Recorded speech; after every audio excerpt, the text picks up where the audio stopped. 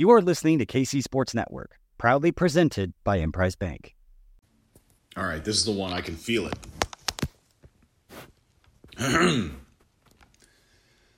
Podcast. The first and the best Chiefs podcast. Real ones know the show is called Amateur Hour. The Amateur Hour podcast is now airing on KC Sports Network. Ryan Scott Hall and his Dirkness are back again. We've got football, friendship, and fun. All these shows, we're still number one, season 12. Oh, wow, here it comes. Welcome, my friends, to Amateur Hour Podcast. Man, I can't hit that note right. Podcast! Is that right? Well. Don't worry, nobody's listening anyway. What is this, Amateur Hour? Yeah, I ain't no Superman businessman like you. You know, I'm just an amateur, I suppose. Amateur Hour Is what's happening. Amateur Hour Is what's happening.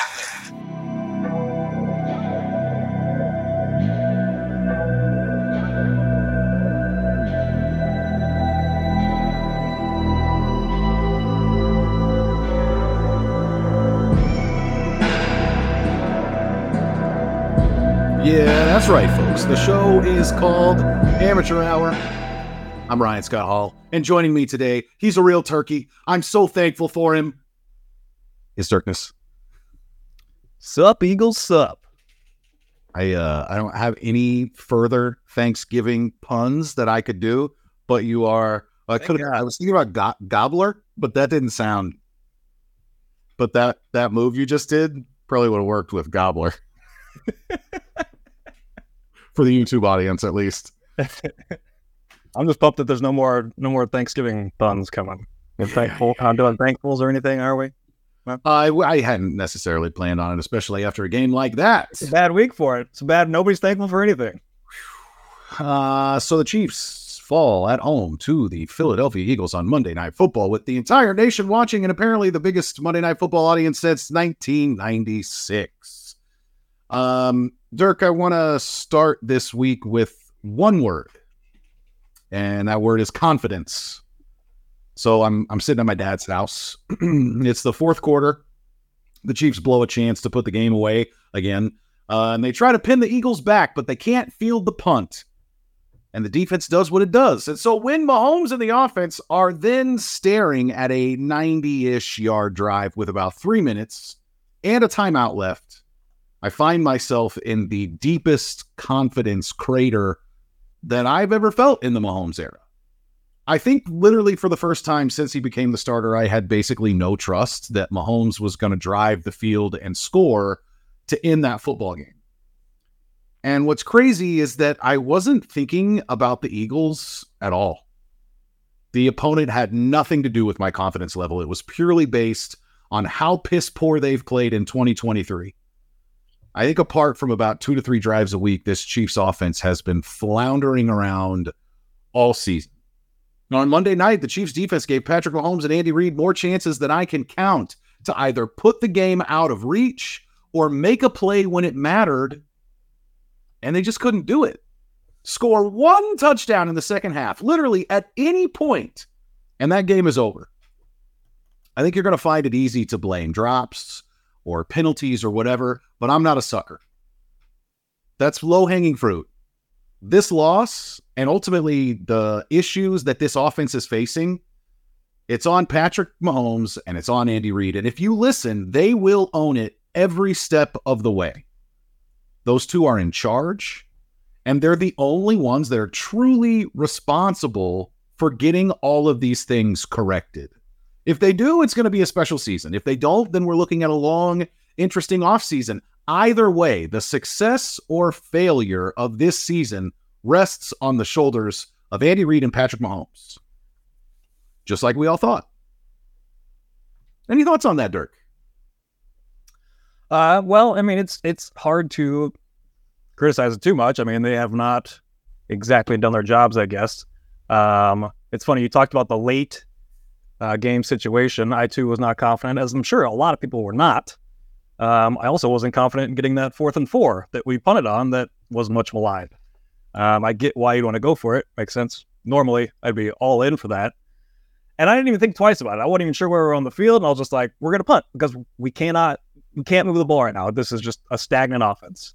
The funny thing is, exactly 1 year ago, last year, the exact same date as the game we played this year against the Eagles, we were in Los Angeles playing the Chargers. And Patrick Mahomes got the ball back with 1 minute and 46 seconds and 2 timeouts, down 4 points. I was in the building, and I was standing up and cheering and yelling MVP.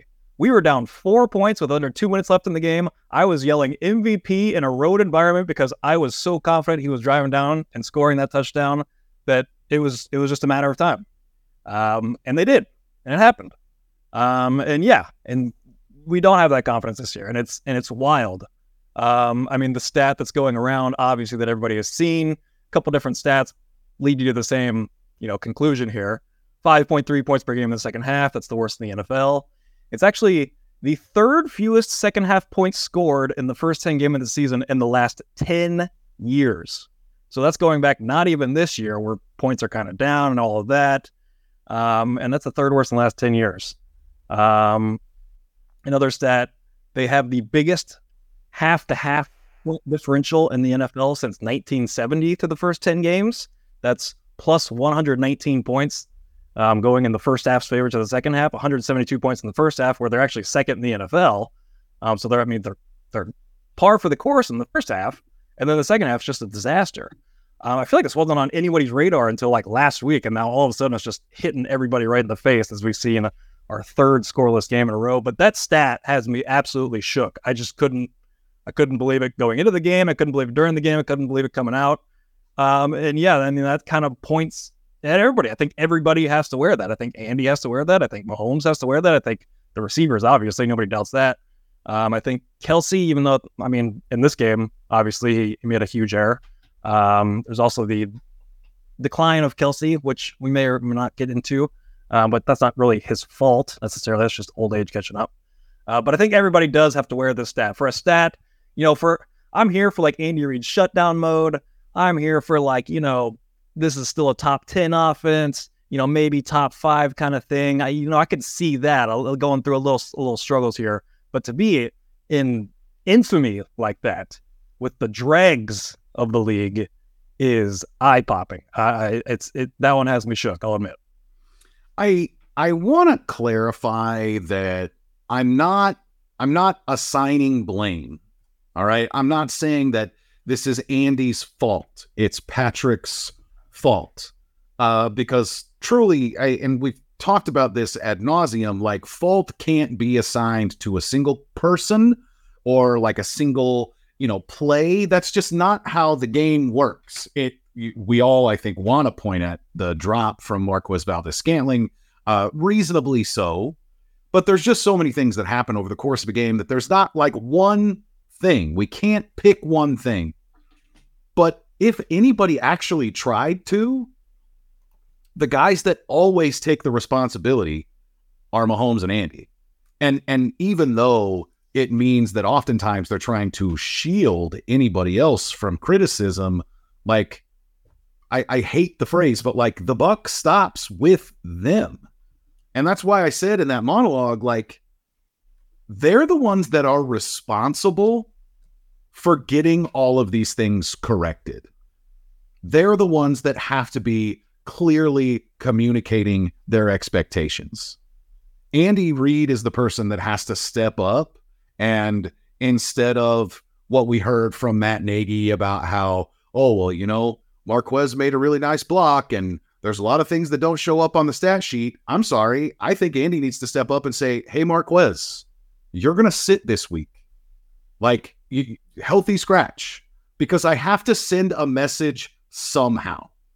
And I do think, I know a lot of people don't want to point back to Eric Bieniemy, but like, I thought it was really interesting hearing Matt Nagy say, well, these guys know that like, we're disappointed when they drop the football or they miss a block. They're professionals. They understand, and they know that they have to get it corrected. And I'm like, cool, Matt, I know that you are that guy. I now understand exactly your style of coaching. And that's just trying to speak as gently to these guys as possible and just say, you're a professional and you know what your job is. And Eric Bieniemy is going to light your ass up. When he's in the media, he's going to tell it exactly like it is. And he's going to say, at the end of the day, when it's all said and done with, and he's going to come in and he's going to hold people accountable instead of just holding your hand and saying, well, we want you to do better next week. And I think that edge seems to be missing a little bit. And I don't know if it's necessarily like a strictly an Eric Bieniemy versus Matt Nagy type of thing. But when we were thinking about like who is going to hold these people accountable, the guy that I think was kind of at the top of our list was Travis Kelce. And that is where this conversation gets really complicated for me, because I don't want to question Travis Kelce. I almost want to refuse to do it. But if you've got people that are talking about we're totally bought in and we're doing this and you got to come to work and you got to correct your mistakes, well, I don't think it's a great look for Travis to be fumbling in the red zone a few days after he was down in Argentina visiting his girlfriend. And I'm just saying, man, like, how can some of these young guys who are supposed to be looking at his leadership and him setting the tone, and this guy is at a World Series game and going to a bar on a Friday night before a Sunday game. This has been kind of Travis Kelce living his best life, and I want to give him the benefit of the doubt. But I don't think that Travis Kelce is holding himself or everybody else responsible in a way that is like trustworthy, not because I don't believe his words, but because his actions are kind of undermining some of his work ethic. I'm at a loss, man. I really am. I am incredibly frustrated with this offense right now, because I think that people keep trying to point to like, well, it's the receivers or it's the penalties or it's the turnovers. Well, all of that sloppy stuff shows me that it's a team that's not focused. They're not. I don't think that there's any excuse. I think that they have all the talent that they need. There is no team. They mopped that field with the Philadelphia Eagles, and they came up empty in the second half. I'm so frustrated, man. I'm still 2 sleeps later angry at this football team. That's good. Well, you picked an interesting word there. You picked edge, which is, I don't know if you remember, but from our preseason questions, that was actually the word they had inscribed on the inside of their Super Bowl rings just last year. Was keeping that edge, and just that was kind of the mantra of the team, I guess you will. And that's always kind of the big question if you're coming off a Super Bowl. Like, can you maintain that same want? Do you put it in every single day? I do agree it's a bad look for Travis Kelce, but I just think Travis Kelce is so all in that I don't think that's the thing. And if it is, I think he looks himself in the mirror starting right now and this week, and gets himself right for when the games really matter. Because this was very similar situation. I actually looked this up because it was kind of funny. So Kelce fumbled in a huge moment last year, a very similar game against the Bengals, in a game we lost, the last loss of the season last year. We went through much of the same panic. Man, we can't beat the Bengals. But there's always kind of the thing like, well, Kelce fumbles there. He's not going to do that in the playoffs. He's not going to do that when it matters. And much like that game, the end result of this game, like purely just the end result, doesn't totally matter. The Chiefs can still get to where they want to go. It's just a matter of time. The funny thing about those, in the Bengals game last year, Kelce fumbles with 14:06 left in the fourth quarter. This year against the Eagles, fumbles with 13:21 left in the fourth quarter. Almost, they're up 3 in one instance, and up, I lost it, but it's either 3 or 4 points against the Bengals. I think it's 4 points last year in that situation. So almost an ideal situation. Bengals was more middle of the field, and this one was more coming in to score. But just, it's crazy the comparisons there between the two. But I mean, I kind of look at that as almost a promising sign. And I've got some reasons for optimism. I am still in on this team in the long run, and we'll get to that right after this break. What's up, Chiefs Kingdom? This is Tucker Franklin from KC Sports Network. Thank you for listening to today's show. Make sure to follow us and subscribe for more Chiefs content wherever you get your podcast. If you want to support us further, you can shop the latest collection of KC Sports Network merch in partnership with Sandlot Goods. You can find hats, shirts, hoodies, and more at sandlotgoods.com. You can click the link in the description for more information. Hey everyone, this is BJ Kissel. We'll get right back to the show. I just need a minute to share some important news, but as always, thank you for the support. The KCSN Foundation just launched our third annual Soul of KC Holiday Raffle and Toy Drive, and it benefits Operation Breakthrough's Christmas store. This campaign has raised more than $35,000 over the past 2 years, helping provide a better Christmas for kids in our community. And it's simple. We sell raffle tickets for a chance to win any of the more than 20 fantastic prizes that we have available this year. It's things like a Travis Kelce autographed full-size Chiefs helmet, or a Chris Jones autographed jersey, a George Karlaftis jersey. How about a Patrick Mahomes autographed mini helmet? We've got gift cards to local restaurants like Capitol Grill, Mission Taco Joint, or 3rd Street Social. You can find the full list of prizes on our social media accounts, or you can click the link in the description of this show. Again, all of the proceeds go to buying presents for Operation Breakthrough's Christmas store, and you can get tickets now through December 4th. Help us continue to help others, because that's what the KCSN Foundation is all about. This episode is brought to you by BetterHelp. The holiday season can be a time for great joy, but also extra added stress to your life as well. Whether you're stressed about possibly meeting with family, traveling, or more, it can be a difficult time during the holidays. Adding something new and positive to your life can be a way to counteract some of the stress and those feelings. Therapy can be an opportunity for you to talk through some of those feelings and allow yourself to de-stress and decompress a little bit and feel better about the situation you might be in. It can help you feel more grounded and more settled in your life. Everyone deals with the stress of family, travel, financial stress, job stress during the holiday season. Instead of bottling up some of those feelings, it's best to have an opportunity to express them. So if you're thinking of starting therapy, give BetterHelp a try. It's entirely online, designed to be convenient, flexible, and suited to your schedule, especially during the holidays. Just fill out a brief questionnaire to get matched with a licensed therapist, and you can switch therapists at any time for no additional charge. Find your bright spot this holiday season with BetterHelp. Visit BetterHelp.com/KCSN today to get 10% off your first month. That's BetterHelp, HELP.com/KCSN.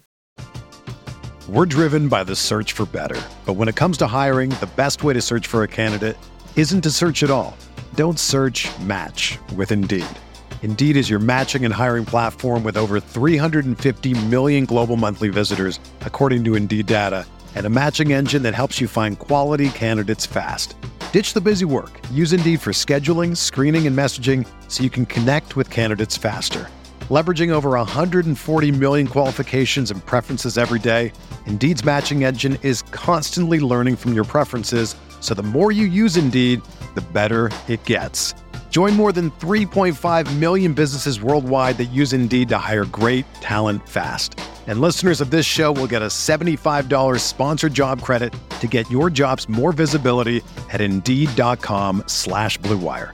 Just go to Indeed.com/Blue Wire right now and support our show by saying that you heard about Indeed on this podcast. That's Indeed.com/Blue Wire. Terms and conditions apply. Need to hire? You need Indeed. You know, Dirk, I mentioned I was on my dad's couch watching this game, and I'm finding myself coaching from the couch. And if you're like me, I think you should consider coaching from the sidelines instead by volunteering with the Boys and Girls Clubs of Greater Kansas City. Did you know that they have sports programs for local kids? Beyond after-school programming, they offer leagues for baseball, softball, basketball, flag football, and more. So just search for some volunteer options on helpkckids.org. Registration is now open for the Boys and Girls Club of Greater Kansas City's Basketball League. This league is a great introductory experience for any young person just developing their hoop skills. All games are played on Saturdays starting January 13th. Postseason tournament championship games will be held downtown at the nationally recognized College Basketball Experience. Register your child today. Check the link in the show notes for more information. All right. So I kind of tease this. I'm just going to be frank about it. I am still all in on this team. I understand the struggles. I understand. I mean, the biggest hole on this team, the receivers, pops up in the worst situation possible, with the biggest audience possible. Like, that was just like an explosion of just like whoa, like what happened here? I'm talking about MVS dropping that ball, obviously, but some optimistic signs here. We beat their ass in the trenches. They have the game's best offensive line. We had 5 sacks in the first half. Hurts, I believe, dropped back and either got sacked or scrambled more times than he actually got off a pass attempt. And he looked as uncomfortable as you can look for 3.5 quarters of that game until, the run game kind of gets going. They get their confidence up and he completes that deep pass. He basically made the one play in the game. But our D-line took it to their offensive line. They have a top 3 pass rush in the league. I mean, they were second all-time in sacks last year. I don't think it's quite as strong this year.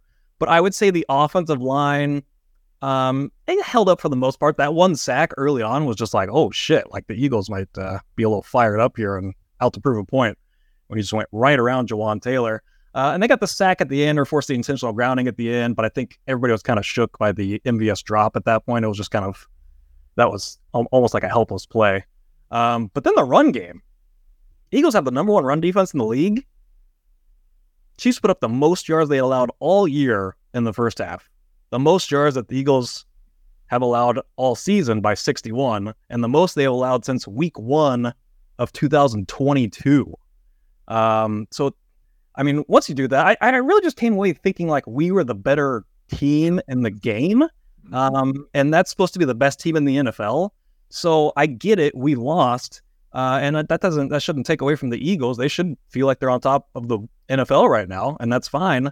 But we all know that these aren't the games that matter. We know, like we lose to the Bengals, like we lose to the Bills in the regular season. Okay, let's see when it matters. And this would be a later meeting than those. This would be a Super Bowl meeting, so it's hard to project that. But man, I'd fucking love to get that, especially if you're seeing Sirianni mouthing off to the Chiefs fans. God damn, I almost fucking smack him in the anyways, a few other positives. How about a shocking stat here? The Eagles receivers, maybe the best duo in the league in this game, 9 catches, 112 yards.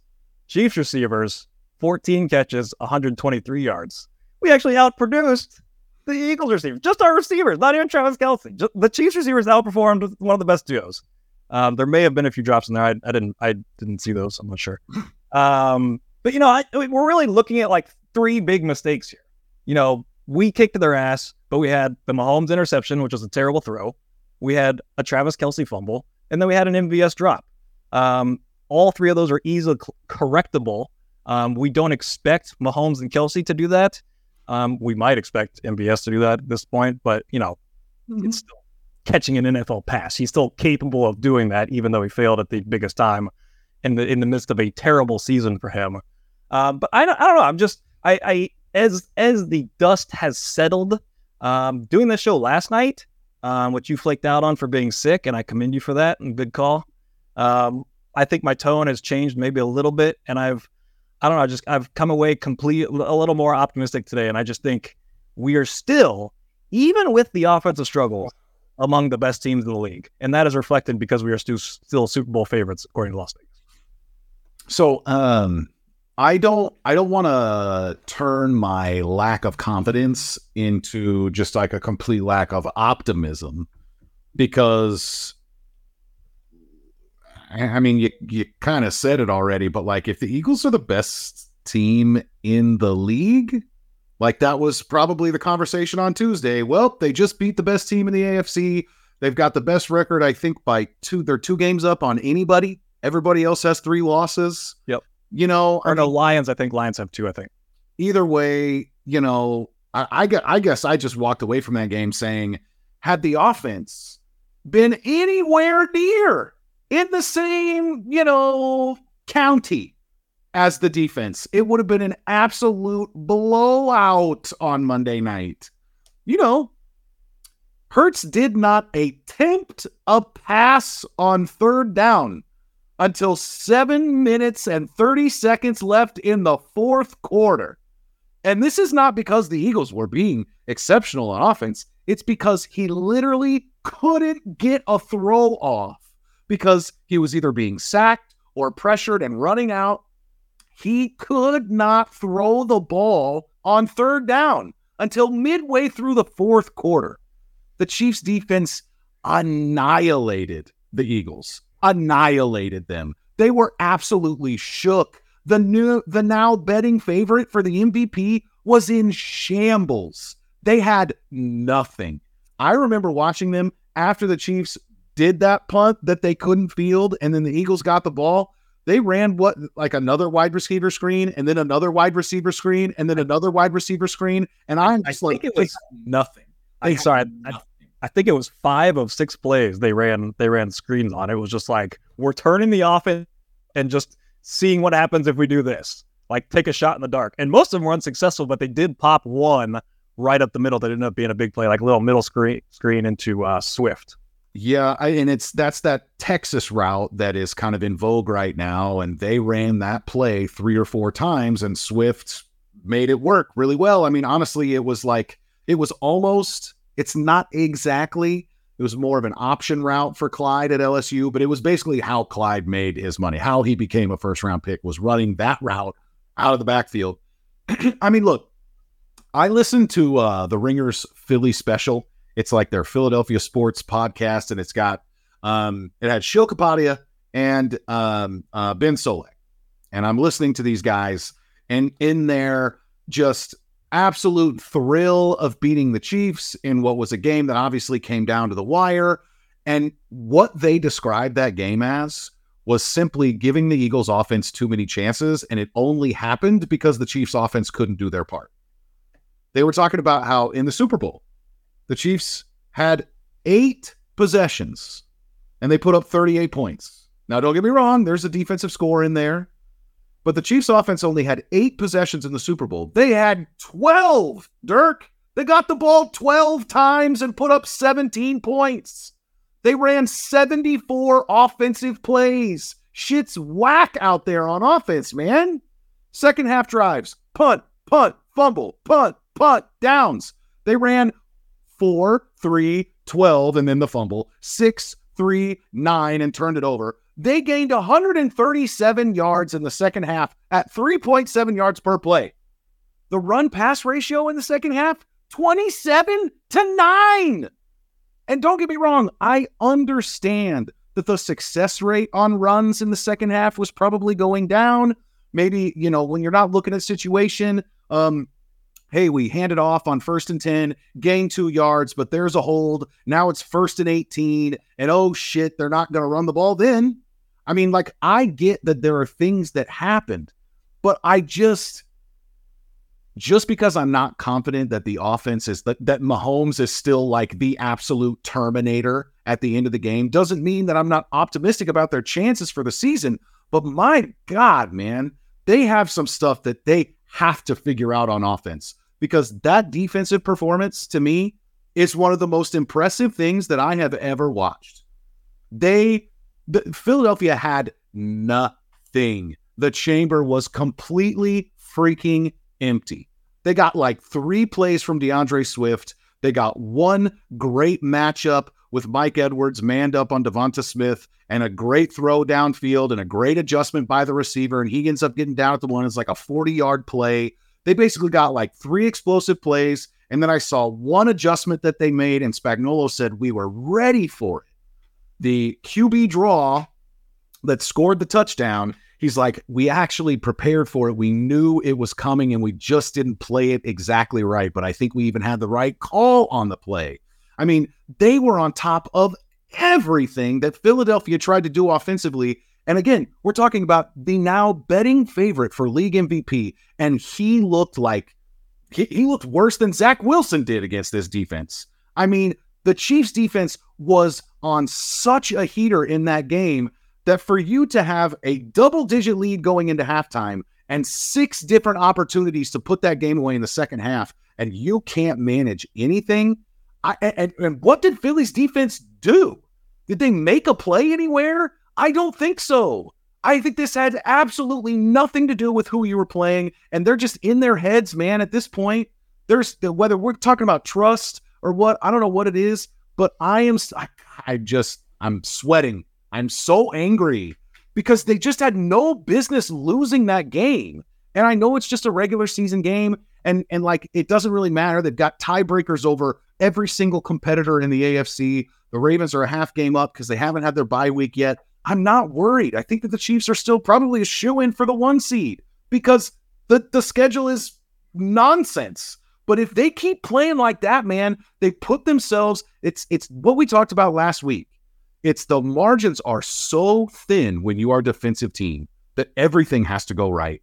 And that's where I think that this offense has to really look themselves in the mirror and say, are we playing to actually complement this defense? Because Pat can't make that throw to Justin Watson if he knows that they're a defensive team. I'm sorry, you can't take those risks. We cannot turn the ball over. We can't. And so I don't want to see him put that ball up for grabs. They have to be playing as conservative as they possibly can. I think they need to be shutting things down and really leaning into that defense and trying to complement them, take points every single time that you can, eliminate the risks, because if it's turnovers and it's penalties, if that's what they're blaming for these losses, then you got to play a different style of football. I feel like they're trying to hit all of these like intermediate, longer developing routes. Where is the quick game? Can you throw a slant? Can we get a slant? I'd love a slant. I'll give you $100 for a slant. We threw a good slant. Watson just dropped it on a key play. Those a hell of a rant. That I don't know if just shutting down. Man. I don't think shutting down is necessarily the answer. I think you just want your best players to play better. I mean, if Mahomes doesn't throw that pick and Kelsey doesn't fumble, those are your two studs. Then I think this game is a walk away. And so, yeah, I think the Eagles did a good job. They started shutting down the run in the second half. You're talking about the second half yardage. The funny thing is, they talk about the Super Bowl last year. The Chiefs gained every possible yard that they could in that second half because all they had was touchdown drives, except for getting down to the 1 yard line and then kicking the field goal at the end for the win. So quite the contrast to last year. And also, not being able to do that against what is a terrible pass defense with the Eagles. Like, I was kind of tweeting out some stats before the game. I couldn't believe how good their run defense was and how bad their pass defense was. Just like an ultimate funnel defense, if you will, that makes you kind of do it one way. I do think they started paying more attention to the run in the second half. And they're like, well, let's see if they can start to throw this thing. And the Chiefs could. I mean, it did open up opportunities like MVS get behind the defense. We haven't seen a lot of that this year, just a receiver running open like that for all the problems that they've had. So they finally get it and get a good throw and then just can't convert the catch there. But man, it's just wild. I want to get into like the Juju conundrum that I've kind of been talking about throughout the season. That I just keep talking about, and just I use it as a sign of optimism because it can't be this big of a fall. I want to get into that after this. You got our DraftKings read here. A little break here. All right, Dirk, I know you said you didn't want me to be thankful for anything else today, but there's a lot to be thankful for, whether it's your family or your friends or the food that everyone's going to enjoy on Thanksgiving Day. How about NFL football all week long, 4 straight days of games? DraftKings Sportsbook is keeping your Thanksgiving week full of action as well, and new customers can bet just $5 on the NFL in order to score $150 instantly in bonus bets. No matter your appetite, there's something for you. Money lines, parlays, prop bets, live bets, and so much more. You name it, they've got it. So download the DraftKings Sportsbook app now and use code I wanted to say AHPKCSN so bad. The code is KCSN. All right? It's just Kansas City Sports Network. New customers can bet $5 on the NFL Thanksgiving action to score $150 instantly in bonus bets only on DraftKings Sportsbook, an official sports betting partner of the NFL. Use code KCSN. The crown is yours. If you have a gambling problem, call 1-800-GAMBLER. In New York, call 877-8-HOPE-NY or text HOPE-NY. In West Virginia, visit 1-800-GAMBLER.net. Please play responsibly. In Connecticut, help is available for problem gambling. Call 888-789-7777 or visit ccpg.org. On behalf of Boot Hill Casino and Resort in Kansas, you must be 21 or older in most eligible states, but age varies by jurisdiction. See DraftKings.com/sportsbook for details and state-specific responsible gambling resources. Eligibility and deposit restrictions apply. Bonus bets expire 168 hours after issuance. Terms at sportsbook.draftkings.com/football terms. Dirk, Talk to me about Juju Smith-Schuster.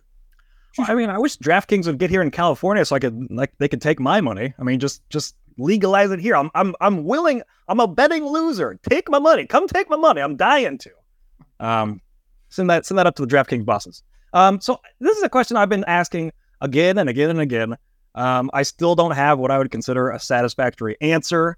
And that is just the receiver room is the exact same as last year, minus Juju Smith-Schuster, who was terrible this year, and you're adding Rashee Rice, who is promising. They are different. I do kind of buy the theory that Juju is just a professional, quote unquote, professional receiver. You know where he's going to be, and you can trust him on third downs and that kind of stuff. I get it. I get the argument, and that's something. But look at it this way: if Juju Smith-Schuster were to miss a game last year for the Chiefs, do you know how much the Vegas line would move? Probably not. 0 points. It would have moved 0 points. And that's taking him off and putting no one in. We're taking him off and putting Rashee Rice in this year. And all of a sudden it's worth 6.7 points per game. That is the difference in scoring from last year to this year. It blows the mind. I'm starting to look at other answers because I'm no longer using this as a reason to be optimistic, because I was using that as be like, there's no way it can be this bad. It's going to pick up. So I'm going to retire that particular statement and just kind of come up with reasons for why it is different, because you touched on it early. I think the loss of Bieniemy is part of it. The funny thing is we talked about Kelce being maybe one of the persons that step up for that. I think he got yelled at by Andy twice during this game to kind of settle his ass down. And he was just I saw it early in the game, and then the one everyone else saw was later in the game when Andy just really scowls at him. So that was kind of interesting. And I just don't know if there's anyone on the coaching staff to pick that up. I don't know what that is exactly, just the act of yelling at someone and holding them accountable. That's not a direct thing, but it is a big thing. And so I do think that might have an effect this year. I do think Travis Kelce, I do think we're starting to see him slow down quite a bit. I don't think he's the same receiver as he was last year. I think the Chargers game threw us off the scent because he had his second most yardage in a game in his career. And we're like, holy shit, there is the Travis Kelce. That's what we've been waiting to see. But I think that was just the Chargers being stupid and leaving him open the entire game. Because he just doesn't, just the eye test of watching him, he does not look the same. I reeled off a bunch of stats last week that are down this year, most notably kind of yards after the catch. We just don't see the same wiggle from him. It's kind of like he used to win with athleticism, and then he kind of lost a step, but he started to win with being savvy and finding holes and doing all this. And I think maybe he's lost another step in there, and it's just been kind of hard. He's still a great player and probably the best tight end in the league. So I don't want to go too hard here. But that does make a difference when you have a lowly receiving core like they do, and you need Travis Kelce to help pick everybody else up. And I don't think he's quite able to this year. The other one I think is, you can jump in, go. Can I ask you a question about Travis? The quotes from the Wall Street Journal article started making the rounds about, we'll have to think about. I haven't read it either. It's a paywall. I saw the retirement quote. Talking about retirement, talking about you have no idea how hard it is to keep going to work physically. He basically said, I feel all 11 surgeries in my body every day. And Travis is now at a point where he has seen his post-NFL career.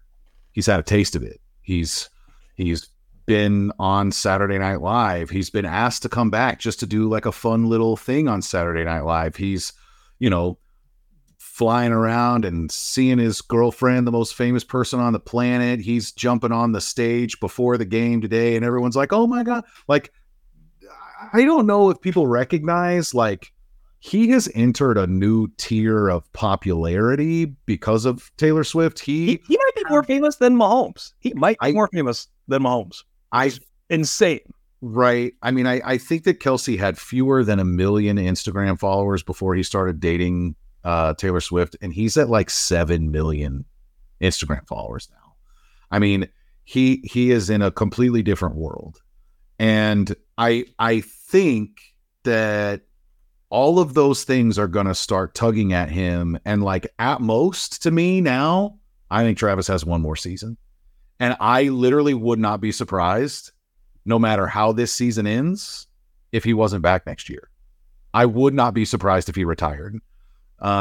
He does not look the same physically. He might just be dealing with lingering injuries from the hyperextended knee to start the season. And, you know, maybe a couple other things where he's gotten rolled up on. Hopefully he doesn't see any of Logan Wilson when we play the Bengals in a few weeks. I just what's that, man?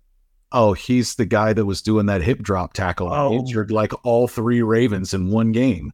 I don't know, man. I mean, there are certain parts of his game that I think can translate to being an older, you know, Jason Whitney type of player.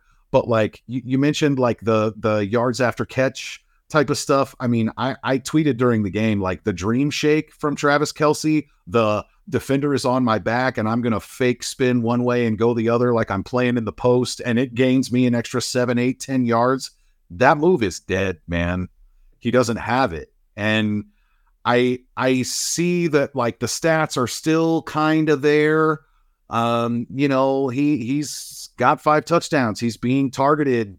He only has fewer than 9 targets in a game once, and that was against Miami. I think that we are seeing the end of Travis Kelce. And so when people have these comments about like, we're wasting a year of Mahomes' prime, I go back to, no, we're wasting the end of Travis Kelce's career. If we're wasting anything, we've got 1 or 2 shots left with Travis here. And I don't think anything's being wasted, but I do think it's important for people to recognize that like, we don't have much time left with this guy. It's every moment is precious as far as his football playing career is concerned.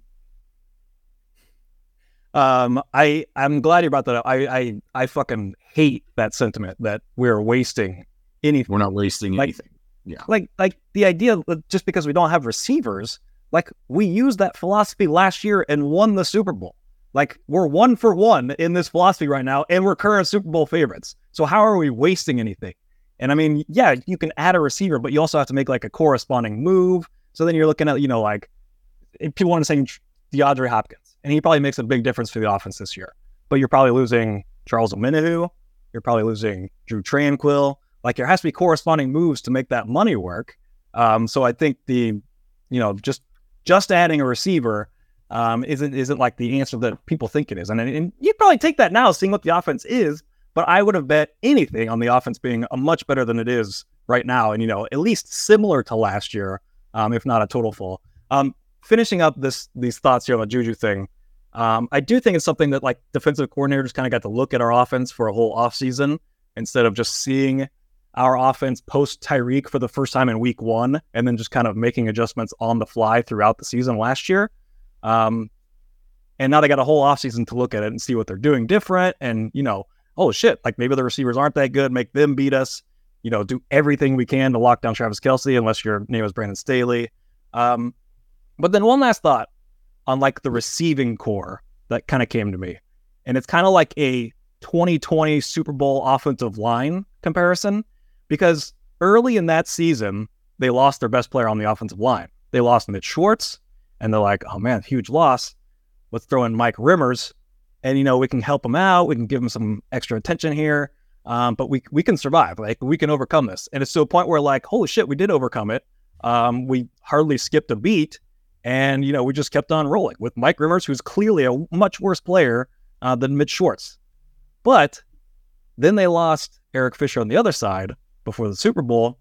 And that was kind of like the straw that broke the camel's back. And now all of a sudden, you're trying to do too much. You're trying to fix this hole and do all this. And that's kind of the Juju comparison. You know, Tyreek would be Mitch Schwartz in this comparison, and Juju would be Eric Fisher. And it's like, we were fine losing the top guy because we could game plan around it, do all these things. But now losing this guy too, it's just like one move too much. And that would be Juju. And now it's just like one less receiver. Because the receiving room, there's just nobody they can trust. Every single person you threw out there, it's like Watson was the one guy you trust, and now you put him out there and he has 3 drops, all in big spots in this game. So it's just a tough spot. I don't think they know what to do at receiver. I think I saw Sky Moore's snaps go back up after dropping way down the week before. I think they're just kind of lost for words. Like, they can't get anybody that they trust. Everybody wants more Rashee Rice, but there's a video going around this week, of Rashee Rice not running. I don't think it's the wrong routes, but they're kind of running these routes for him to settle in different spots and zones, and he's not quite doing it. Mahomes is kind of looking his way and then can't quite fire it in there because he's not where he wants him to be. So it's just like each of the receivers have these different problems, and it's just leading to, what we've seen, obviously.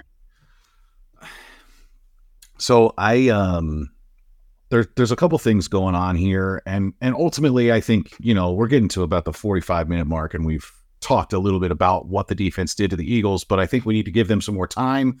But to try as best I can to kind of cap that receiver conversation. I think that one of the challenges of this Andy Reid offense, and maybe this is the case for most offenses, and I'm just in the echo chamber of the Andy Reid offense.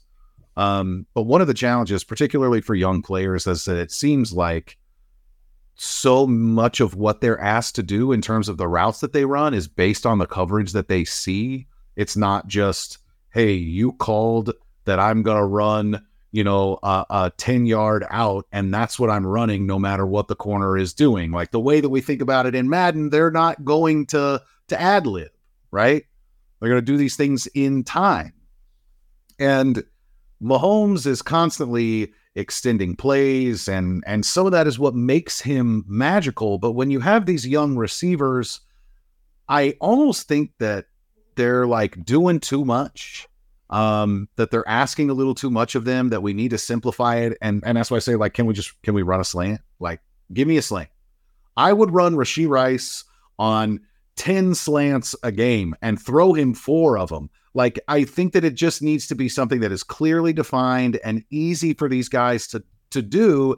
And I mean, they're professionals, right? And they got to learn one way or another. But I don't know, man. I look back at the Eagles game specifically, and I don't necessarily understand like how the game plan comes together and how they choose to deploy these different guys. I saw only 40% of the snaps for Noah Gray. And to me, if you want to try to take some of those receiving snaps down, try to pare them down so that you're focusing on like 2 or 3 or 4 bodies at most, I think that going to 12 and 13 personnel is a good choice.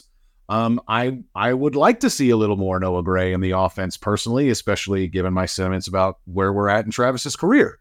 I want to ask you something funny though about these receivers, because I heard a conspiracy theory that I think fits into the amateur hour vibe here. I'm in. I have been trying. I believe it. I don't even need to hear it. I've been trying to tell people, look, if you have a problem with Justin Watson, talk to Patrick Mahomes. Patrick is the one that's throwing him the ball. But like, if he's on the field, Patrick is targeting him. Patrick seems to trust him. He seems to like him. Like, for all intents and purposes, this is a Patrick Mahomes problem, not a Justin Watson problem. I heard a theory that Mahomes targeted Justin Watson 11 times in order to prove a point to them. He doesn't like Justin Watson. You keep putting him out here? Okay, this is what it looks like. This is what it looks like if you want Justin Watson to be the guy that's leading our receiver room.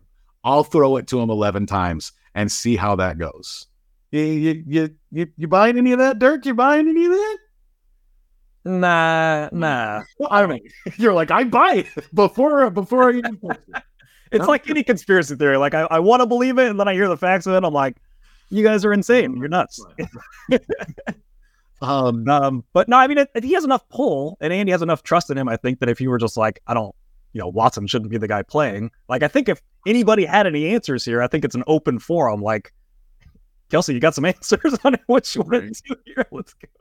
Well, I don't understand, like, some of the people that I see there's so much back and forth about who is getting targets and how many targets they're getting.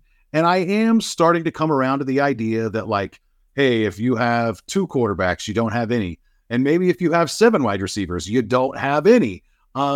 They did only have Richie James in. Throw Richie James in there. They did only have 6 receivers involved in the game on Sunday. McColl had the fewest number of snaps. Some of that may have had to do with his hand getting hurt. Something that I do think would be worth considering on this offense. I mean, I last year I was thinking, we were constantly thinking, like, can we get more Sky Moore? Where are the manufactured touches for him? We saw him being used as a running back and all these different things in training camp. I thought that the looks with Kadarius Toney just getting handoffs, literally being the running back in the backfield, were awesome. I mean, well, that one, I don't know if it's him or Donovan Smith or whatever, but you know, that I don't, it's one negative play. I kind of like the idea of maybe some Toney, maybe some Sky Moore, maybe some of these guys just like give them the ball, literally just hand it to them, especially they're a running back after the catch type of stuff. I just think that Mahomes he has been at his most special when he is buying time, but he has been at his best when he gets the ball out quick. And I don't think that they have tried to do the quick game much this year. And I want to see the screens and the slants and the hooks. I want to see some of the simple routes and just get into a rhythm and take the 5 or the 10 yards and stop trying to do more than that. If I see Pat try to extend another play with a bunch of receivers that apparently don't get the scramble drill, he's not on the same page with any of them except for Travis, essentially. I mean, Sky Moore's got 1 credit to his name in the scramble drill this year. Like, just stop extending plays, man. Throw the football. Get to the back of your drop and let it loose. And that's hopefully, honestly, what I think we're going to see against the Raiders. Like, if there is a team that the Chiefs are going to take their frustrations out on, it looks like the Vegas. There it is. I wanted to say Los Angeles, wanted to say Oakland. I'm like, where the fuck is that team? God, they actually got a decent little pass defense this year. Came up out of nowhere. But it's interesting. You talked about the scrambling around and making plays. Usually, I mean, the 2 guys you would look for last year when he did that was Travis Kelce and Jerick McKinnon.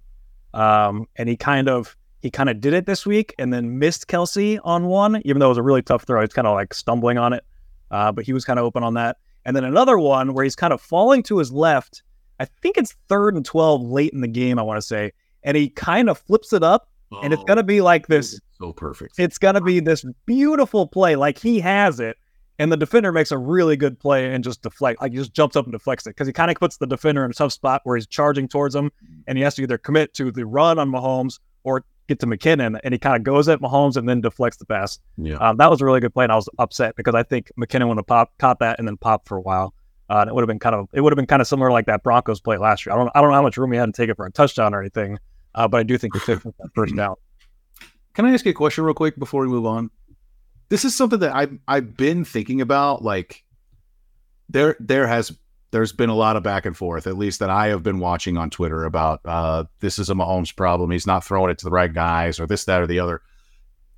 Do you think that Patrick is supposed to see every single receiver on every single play? And if they get open at any time, that he's supposed to just know it? Absolutely not. Because that's almost like what it feels like the expectation is. It's like, oh, look at this, like, one part of one play where Sky Moore got open, but Pat's got his back to him. Like, he's the 4th read in it, and Sky gets open in the first second and a half or something. And I just don't. I know that Patrick Mahomes is amazing, but I don't think he's supposed to see 100% of the field 100% of the time. And if somebody ever gets open at all and he doesn't hit them, then it's a problem. I just think this is why you see people. I can't remember like who it was exactly, but like Kurt Warner kind of comes to mind. But like people kind of like pearl clutching over like releasing the all 22 to everybody because a lot of people just don't know what they're talking about. And it's kind of like creates this false narratives. I don't think it truly affects their job too much, but like it is everybody getting on there like, oh man, here's a still, the still shots are the worst. Like, here's a picture of a receiver open. Like, why didn't you throw it? So no, I don't think that necessarily. But I do think, I mean, he's missed some people, I guess. But the thing is with Mahomes, you can still get, like, I thought he was pretty bad in the third quarter. And then I thought he came back and played a really great fourth quarter. Like that deep shot to MVS, obviously. I mean, if he completes that, we're just like, Mahomes is back. Like, they got their swag back. Like, this is huge. Especially because of the end of the game situation. It's like, I was so unconfident, so lacking in confidence that if he does hit that shot, there's still, I think there was like a minute 45. 2 minutes. I mean, 2 minutes. I think it was the play after a 2-minute warning. Yeah. I got a real quick defensive Veach. You get a lot of stuff on the. I'm going to do it anyways. What do you want? I've seen a lot of criticism of Brett Veach, and the evaluations are bad. Yes. I don't think the process is bad. They have invested, 2 second-round picks, a third-round trade for a receiver, and $10 million on a veteran receiver. The problem, obviously, is 3 of those 4 are busts. But I think people just have kind of like a misconception about the NFL draft because you can always look at a player who's taken, after anybody and be like, why didn't you draft him? This is kind of compounded with Sky Moore because a lot of people with the Chiefs and Chiefs Nation wanted George Pickens, who went. Did he end up going after him? Is that right? Or right before him? They traded the big bet. They traded. I don't know if they traded to the Steelers, but Pickens went in the 3 or 4 picks that the Chiefs traded back. He went in that space. Okay, so I wanted to look at those draft picks and see how they stacked up against the other receivers around them. So Sky Moore in the 2022 NFL draft goes in the second round. There's 7 receivers taken in that round. He is 5th of the 7 in yards. There's only one of them that's above 1,000 career yards right now. That is Pickens. And there's 4 wide receivers taken after Sky Moore. I think he's the last receiver in the second round. So all those guys are taken before. The 4 taken after him all have fewer yards than Sky Moore. So, I think that makes it look a little bit better. Go back to like the 2019 NFL draft because we're really, Rashee Rice he takes last year or this year. And I don't think anybody's mad about that pick. I think Rashee Rice has shown a lot of promise. So then we're going back to the 2019 draft where he takes Mecole Hardman. These are the only 2 receivers that he's really taken in the draft. He traded a pick for Tony, obviously. So Mecole Hardman has more yards than the 3 receivers taken directly after him combined. So the next 3 the receivers to go in that draft, Mecole has more yards than all 3 of them combined. And he's actually, Pro Football Reference has AV, which is adjusted value. It's just kind of putting stats to like a single digit, value kind of thing. For each, whatever. So you sort it by that. He was actually the 37th highest value in that draft, and he was taken 56th over. So, a kind of a defense of that. Maybe the draft pick, maybe not as bad as you would think. There were some studs in the Mecole draft taken right around him, but there's lots of busts too. It's just important to remember that, a rule of thumb in the NFL draft, 50% of all picks are going to be busts. So nobody's batting 100%. Nobody's even batting 80%, except maybe Veach in the last couple drafts. So I think there was a lot of Veach criticism, but he has done so much more good than bad. And I can't believe that I am the guy coming here to the Brett Veach defense. I'm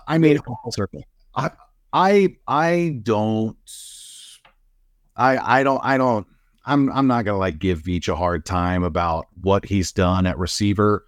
I think that apart from the Steelers, who seem to always get it right at receiver, Antonio Brown was a 6th round pick. Some of these guys that they've been able to develop are guys in the 4th and 5th and 6th and 7th rounds. The Steelers, they develop wide receivers better than maybe any franchise. But apart from that, it's just a total crapshoot, man. I don't think that any team is really good at it. Maybe the Vikings recently because they, drafted Diggs, and then when they traded him, they immediately went to Justin Jefferson and got that right with a whole bunch of receivers around him. And then they turned around after they let Thielen go and they drafted Jordan Addison, and he's been fantastic this year. So there's something going on there in Minnesota. I just want to head off the people who are going to say, well, Dirk, you were really selective in that 2019 class because the next three guys were terrible, but then the next three after that are DK Metcalf, Deontay Johnson, and Terry McLaurin. So very, very selective sample size there, Dirk. But 2019, some extenuating circumstances there, man. I mean, I think that they were looking at like Tyreek Hill might never play football again, and we need the speed. And so they looked for Hardman. But I don't know. That's still kind of bogus to me because I think that Metcalf, Deontay Johnson, and Terry McLaurin all ran sub 4.4. They were not as fast as Michael Hardman, but they also knew how to play football instead of just be track guys. I don't know. Either way, it doesn't really matter.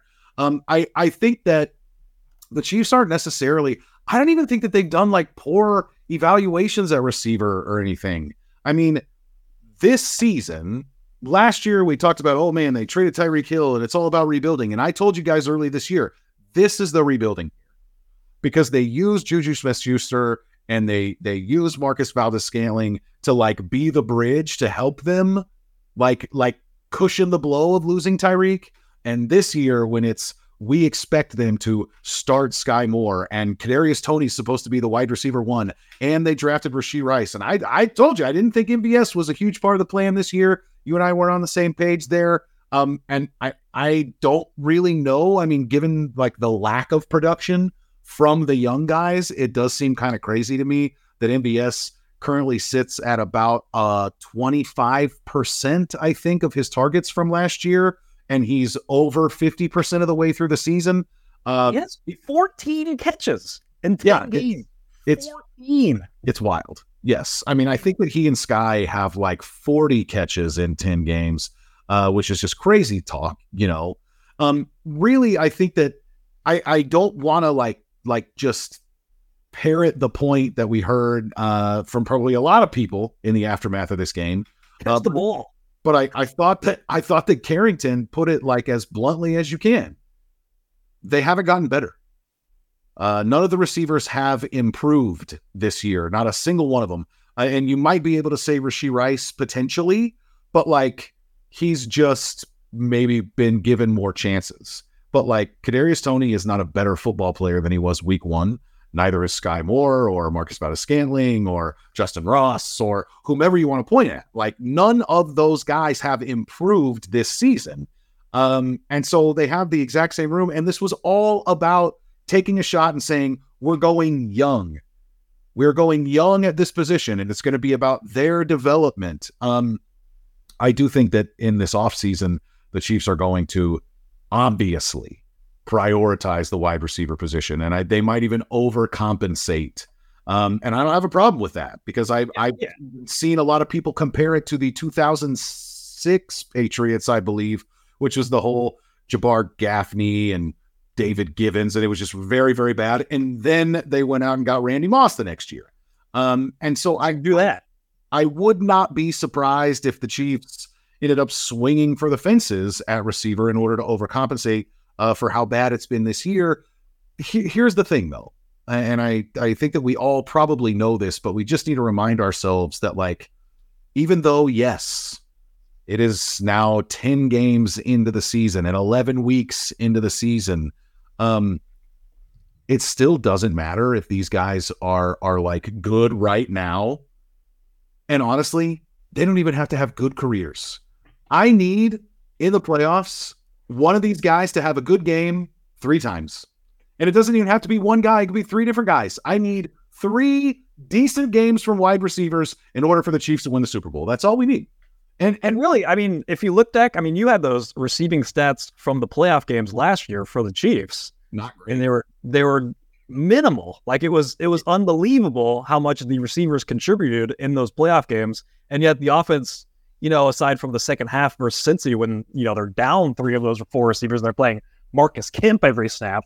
I mean, the offense performed at a very high level. I guess when Mahomes went down too, they kind of battled through some injuries.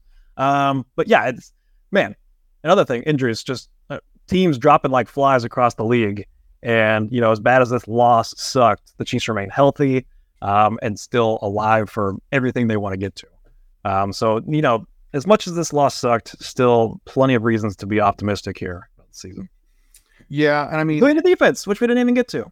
I mean, how about Snead just shutting down A.J. Brown?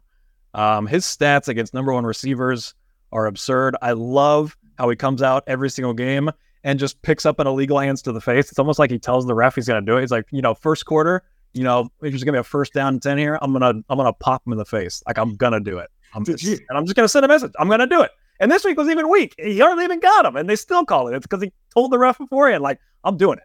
I'm doing it again. Did you ever see that it was a car insurance commercial? They're talking about all the different types of bad drivers. And it's like they show the dude, and he's like, I'm really tired. And then you pull up, and it's like the husband and wife, and the wife looks out the window. She's like, my husband's going to cut you off when the light turns green. It's like, don't you just wish that you knew what was going to happen? And that's precisely what it sounds like L'Jarius Sneed is doing. He's just going to tell the ref. He might as well even tell the receiver that he's covering, like, I want to pop you in the mouth. It's going to happen. I think that Monday night, despite the fact that the Chiefs lost, has there ever been a more like gigantic all caps exclamation point, I have arrived, than what Trent McDuffie put together that night? I mean, that dude blitzed. Was he even coverage? Did he even play a snap of coverage? Blitzed like 8 times. He had 2 sacks. He was just absolutely all over the field. Forced another fumble. Yeah, forced another fumble. That's his 5th forced fumble of the year. The defense was playing so well that I was in the throes of all of that passion and heat and desire. I was saying that they are the best defense in the NFL. I think that the Chiefs defense was clearly the best unit on the field in that game. And I marvel at where they're at. And I also start to get curious. It's a different conversation for a different day, but I get really curious about what this looks like next year, because they've got some interesting decisions that we've already kind of touched on a little bit between Chris Jones, L'Jarius Sneed, Mike Dana, and Willie Gay, and Drew Tranquill, and even Mike Edwards in there. Like, there are some key guys in what this defense has been able to do this year that they're going to have to figure out, what their place is on this team. Isn't it crazy that like the defense has gotten to a point where they're so good that it's not even worth discussing anymore? Like, we waited till the 60-minute mark to really discuss the defense, because there's no other takes to have other than they're fucking awesome. Like, yeah. This is kind of where we were with Mahomes before. Like, what are you going to have, a Mahomes conversation and just go back and forth on he's awesome, back and forth over and over? Like, it's the offense and everything else that's like a question mark at this point, and the defense is just like, I don't know what to add to the conversation. They're fucking awesome. They just go out there and dominate. And I mean, that was kind of like my monologue last week, was like, not only are they a defensive team in 2023, and who's a defensive team in this day and age, but like, I don't really know how to talk about them. I don't know what to bring to the table, because they are absolutely sensational. I do want to say about the corners, you can keep Sneed and McDuffie together for as long as you want, and it won't become like unaffordable for this team, because McDuffie is on a rookie contract, and if you sign Sneed to an extension that, say, takes him to his 31-year-old season when you have an out, and that is around the time when McDuffie is getting onto his 5th-year option, or you're wanting to give him an extension, and then you can get rid of Sneed. Like, you can get the prime of L'Jarius Sneed and Trent McDuffie on this team together, and you're probably doing it under $20 million APY combined. And it might be a little bit more than that. Sneed is earning money. Of course, yeah. Sneed should get paid, and he deserves it. But everything is give and take. I mean, you got to make a decision on Sneed, and then that affects the decision on Jones, and then you're trying to revitalize the wide receiver room and throw money into that. Like, you can't do all of those. So this is just what, building an NFL roster is. And the Chiefs have made the choice. Mahomes can pick up the receiver room, which he did last year to its full extent. This year has been struggling, but it's going to affect how we build the defense. And now we're throwing assets at the defense, we're throwing draft picks at it, we're throwing money at it, and you've seen the final product. Like, it's not, they are very connected with each other, that they are not throwing assets at the receiver room, or at least not big assets. They did throw 2nd-round picks into some of them, or one of them. But there's a direct correlation to that affecting the defense and it being so good as it is now. So it's just one big evolving object. Well, look, we've got the Raiders at 325, I believe, on Sunday. I'm really hoping for like a breakout game, like a Kevin Harlan on the call. Maybe it's probably not going to be. I would think if it's 325, we probably have Jim Nance and Tony Rello, I would guess. Even though it's just Chiefs Raiders. Look, I think everybody's going to circle this game and say, hey, this is the get right game. Kevin Harlan and Trent Green on the Chiefs Raiders. Yes, let's freaking go. Just, it's back to 1990s football. I heard Harlan call that drop, and he was just like, it was like 1995 all over again. Hearing Kevin Harlan's voice, seeing these terrible receivers and this great defense. 1995, baby, we're back. That season ended well, right? Is it last season ended good? 95. I think we won. I don't think it was any better or worse than the other seasons in the 90s. I could not be more excited to play the Raiders with Kevin Harlan and Trent Green on the call. That is going to be a fantastic Sunday afternoon. That game is in Vegas. It's in Vegas? Yep. Cool. You going to go? No. I'm not going to drive out there? Okay. No. Dirk, I am thankful for you. I'm thankful for Amateur Hour. This has been Amateur Hour. Ryan Scott Hall is Dirk Nissen. Justin Herbert is Phillip Rivers. Go Chiefs. Without the ones like you, who work tirelessly to keep things running, everything would suddenly stop. Hospitals, factories, schools, and power plants, they all depend on you. No matter the weather, emergency, or time of day, you're the ones who get it done. At Grainger, we're here for you with professional-grade industrial supplies. Count on real-time product availability and fast delivery. Call, click Grainger.com, or just stop by. Grainger, for the ones who get it done.